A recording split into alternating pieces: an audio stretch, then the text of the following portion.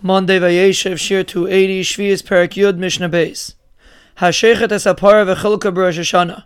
If a person shechted a parah and divided it amongst different people on Rosh Hashanah at the end of Shemitah. Im haya chaydesh me'ober mishamet.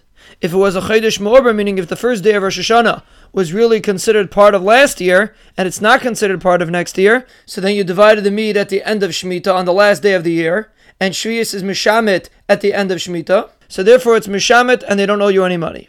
V'im la aveinu mishamet. But if it wasn't a Chodesh Me'ober, so this is the beginning of the 8th year, so it's not mishamet. Ha'oines v'hamefata v'hamoitzi shemra. A person was ma'anes a lady or mefata a lady that has to pay 50 shekel, or he was moitzi shemra that has to pay 100 shekel. V'chol ma'aseh bezdin, or any psak din that bezdin said you have to give somebody money, ein mishamtin. Shemitah doesn't take away the chiyuv. Because since bezdin paskin, it's considered as if it's collected, and therefore shvius is not mishamet. Hamav al mashkin, a person lends with a mashkin. V'hamoiseh shtareis of lebezdin, a person gives over his shtareis to bezdin. The bezdin should collect his loan.